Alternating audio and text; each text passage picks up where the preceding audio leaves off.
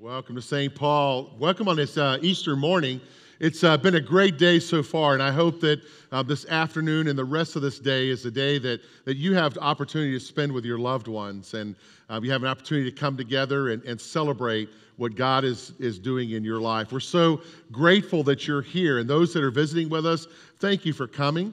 And as Pastor Pam said a little bit earlier, we want to make sure that before you leave, that on your way out through the lobby to the right is our Connection Center. If you'll stop there, we have a small gift of remembrance that you're here with us today, and we want you to have that and to take that home.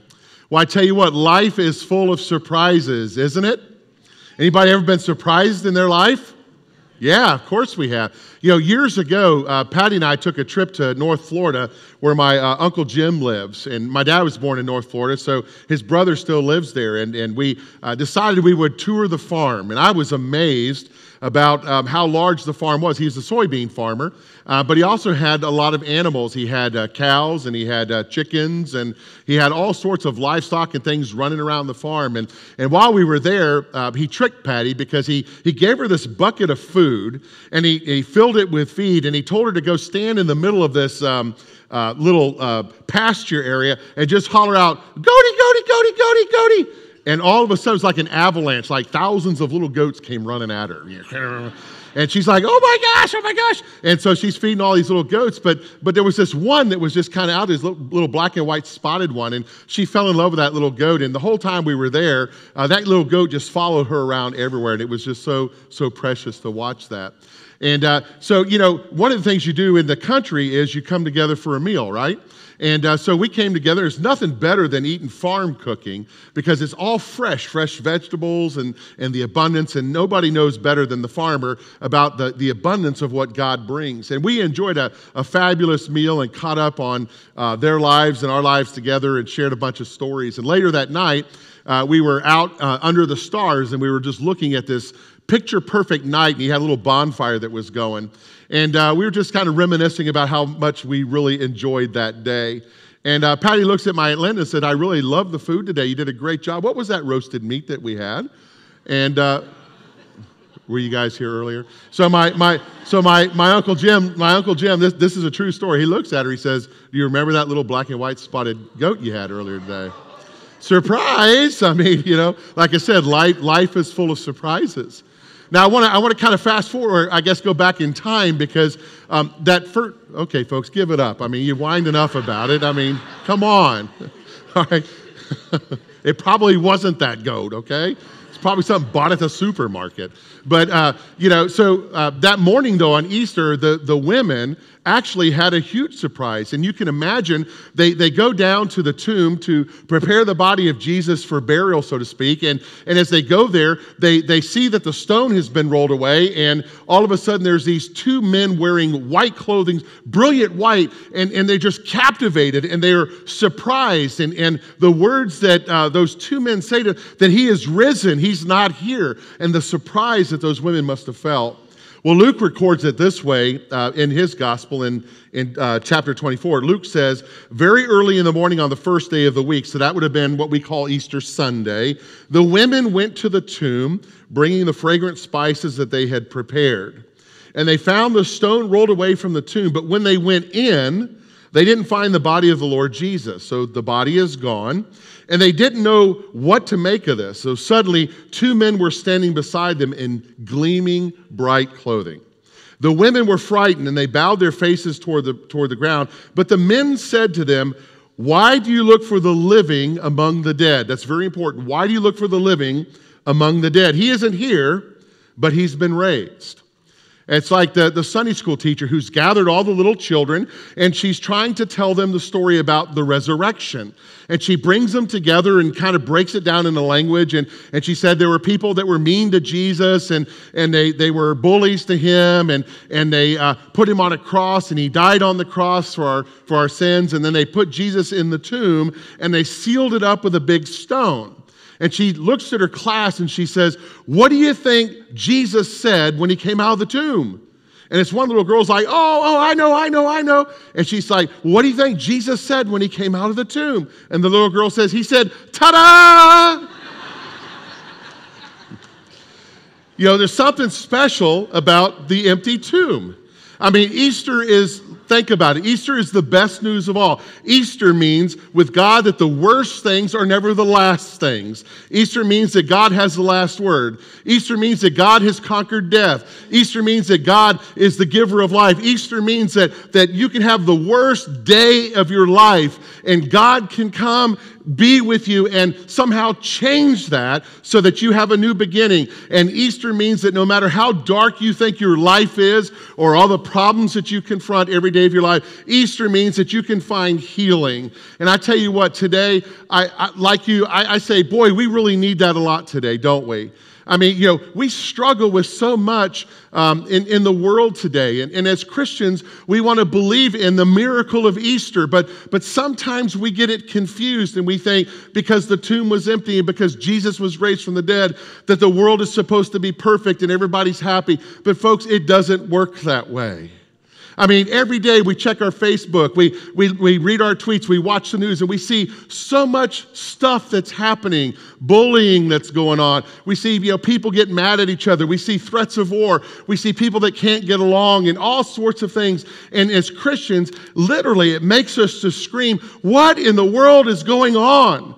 And how can we believe in the glorious nature of the resurrection when the world is as bad as it is? But Easter is not the message about the life that's to come. It's not about the afterlife. Easter's message is about life now. And that's why Jesus said the kingdom of God is now. It's at hand. We live in the kingdom of God. It's not some future thing. And we don't need to wait until after death to explore and to discover the goodness of what each Easter brings to us. Because the truth is we can die spiritually while we're still alive here on earth. Our bodies can be functioning, we can be moving around like we normally do, and we can be so dead inside because spiritually, we've been crushed. I mean, think about it. The alarm goes off at 5 a.m. and you get up begrudgingly and you begin to think about, your spirits going down again. I mean, where's the resurrection when you wake up one day and nothing matters to you anymore? Where's the resurrection when you wake up and the people that you love don't love you anymore? Where's the resurrection when all those people that said they were your friends who would never abandon you don't call you anymore, don't come by to see you anymore? Where's the resurrection when you're drowning in debt and you don't know what to do next? Where's the resurrection? And it becomes compounding in the problem. The resurrection is found in the words spoken to the women as they came and saw this tomb was empty. And it was at that very moment, that first Easter morning.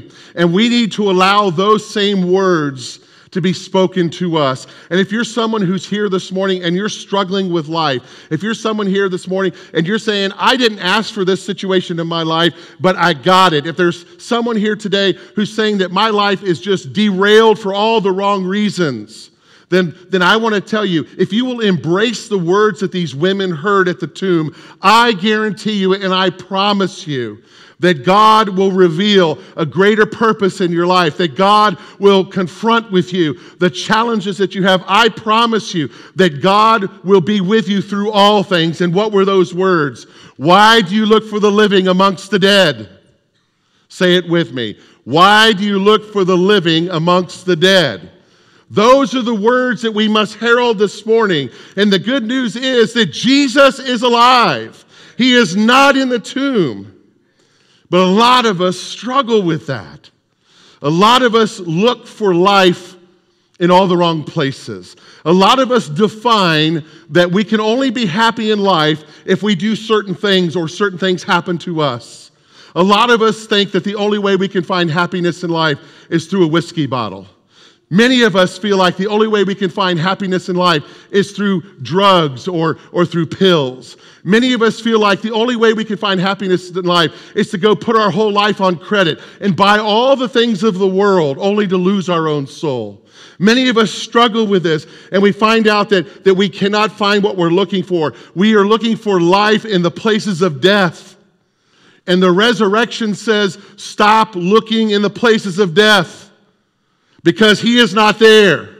And that is the promise of the message of Easter morning. We find our way into churches seeking something new.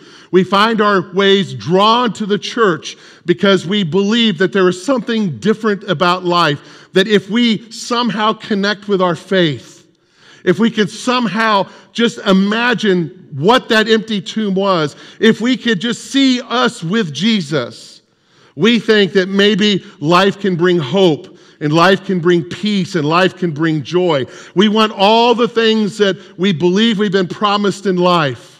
And we seek that, and that's why we come to worship. But yet, when we come to worship, we're still frustrated because all the status updates that we put on our Facebook, which are all lies, I'm sorry. We tell people we're doing great, that we've got life under control. But let me tell you, I talk to a lot of you, and I know myself, we project to the world that we're good and we're okay, but we're dying inside. And we have to be real about this. We have to be real. And we have to let ourselves know the truth that without Christ in our life, we are nothing. Let me tell you something. This morning, you've come to the right place. You haven't come to a rock concert, even though we've got the best music. You haven't come to hear an inspiring message, even though it probably will be okay. You haven't come here today just to be seen in church. You've come here because you're seeking something. You're seeking a truth that has been eluding you, that has been evading you, something that you know that if I just find it, I can find a new meaning in life. You've come to the one place in the world where you can truthfully show you the ways of life. You've come to the one place that can make a difference in your life. You've come to a place that can help you to find joy and peace and hope and love in all the complications of what life is, because we teach you that where you find all of that is in a relationship with Jesus Christ. And that's the truth that we see. Jesus is our only hope. It's not the world, folks. Jesus is the only hope, and we can find love, and we can find grace, and we can find compassion in the arms of our Lord Jesus Christ. And that's why we gather today, because we're reminded that when we come together as a people of God, there's something about being together that we explore and we find truth that as believers who don't have all the answers, but as we seek God, greater things will come. My dad taught me a couple of truths in life, and I've shared one of those with you in a sermon probably several years ago when he was a little boy, and he went to see the world's greatest whittler. And so he said to me, if you're ever dealing with a sharp knife, always cut away from yourself so that you don't get cut. The other great piece of advice that he gave me was, son, don't ever spit in the wind. But you know, the biggest piece of advice comes from the Bible itself. And it's in the Bible that we find the greatest life lesson. And that greatest life lesson is that our souls were made to soar. We were made to soar. We weren't made to be depressed people. We weren't made to be skeptics. We weren't made to be people that didn't have meaning or friendships or anything. We were made to soar in life. We were made to yearn for joy. We were made to yearn for greatness. But too often we get weighed down by the discouragements of life. When things don't go our way, when our health collapses, when our finances tank, when our relationships spiral in the wrong direction, we begin to feel defeated. Why? Because we forget the truth of this day, that the tomb was empty, that Jesus is alive, and we need to remember the greatness of God, that God is alive in all of us. When I was in seminary, I had to do a unit of what was called CPE, which is Clinical Practical Education. And what that basically meant was that I was assigned to a hospital. I was assigned to Duke Medical Center. And I had to walk around and be a chaplain. I have so much affinity for my brothers and sisters, my colleagues who are chaplains in hospitals. And CPE was an opportunity for me, the student, to be in tune with my own feelings, that when I walk into traumatic situations or when I get into places where someone is struggling, how I can get into their pain, to deal with my own emotion, my own fears, and my own self-doubts, but to more importantly, to find where God is in the midst of all of that. And I remember when I was the chaplain on call or there for 24 hours, I was the only chaplain in that medical center, huge medical center. And I got a call to go see a gentleman who was in a room. And I went there, and as I discovered his story before I went in, I found out the night before he had been binging on cocaine and alcohol. And he had been arrested for disorderly conduct. He had been arrested for illegal possession. And I walk into his hospital room, and he's handcuffed to the bed. And I go in and I tell him, I'm a chaplain, I'm here. May I pray for you? May I be here and bring the presence of God in the midst with where you are? And he looks at me and he says, my whole life is ruined. He said, my wife hates me. He said, she's threatening to divorce me, to take my kids away because of what I've done, because of this habit that I have of doing drugs and alcohol. He said, I'm going to lose my job, and they're telling me I'm going to be going to jail for what I've done here. And I just looked at him, and what do you say to somebody like that? You know, they're like at their lowest moment, and the Holy Spirit just moves within you to give you the words to say when you don't know what to say. And I looked at him and I said, well, it sounds to me like you've got nowhere to go but up now. And he looked at me like I was some kind of idiot. And he goes, what are you talking about? I just told you that I'm losing my wife, my family, my job. I'm going to go to jail. I've lost everything. And you're telling me that something good might come out of this? And I said, you know, as crazy as it sounds, perhaps God's got you exactly where you need to be at this very moment. And God is going to do something with your life. And God will show you a way to turn you around. This is why I believe that we have to talk about another story that happens in Luke 23 before we get to the empty tomb. It happens when Jesus is on the cross. And he's on the cross with two other thieves. And Luke tells us there's a thief on both sides, on either side of Jesus. We don't know what the thieves did, but what we know is that their crime was atrocious enough that it warranted them to get the death penalty. They were being crucified to death because of what they did. And both thieves are next to Jesus, and we have to enter into this conversation. We can't celebrate the empty tomb until we understand what's happening in that very moment. And one of the thieves looks and he begins to mock and ridicule Jesus. Well, if you're really the Messiah, if you're the Son of God, then just jump off the cross and save us all. And the other thief looks and he scolds the one. He says, what are you saying? He's done nothing wrong, meaning Jesus, but we're punished for our crimes justly. And then here's what Luke tells us, which is so important. Out of nowhere, the guy turns and he looks at Jesus and he says these words, Jesus, remember me when you come into your kingdom. And Jesus replied, I assure you that today you'll be with me in paradise. You see, this happens before the empty tomb. This happens before he's resurrected. This happens before he's alive. Jesus says to this man who has no life, who's at rock bottom, today you'll be with me in paradise. You see, sometimes as Christians, we get confused with that word paradise. We put the Greek understanding. The Greek understanding would be some ethereal place that's kind of like, what we would think heaven to be, and it's out there, and there's like angels floating on clouds and playing harps and kind of silliness like that.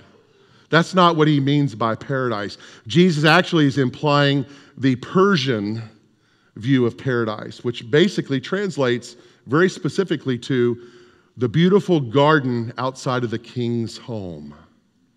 And if you think about that, it brings a huge meaning in. So we know that paradise is not afterlife. We know that paradise is now. Jesus is saying to the thief, today, now, you will be with me in paradise.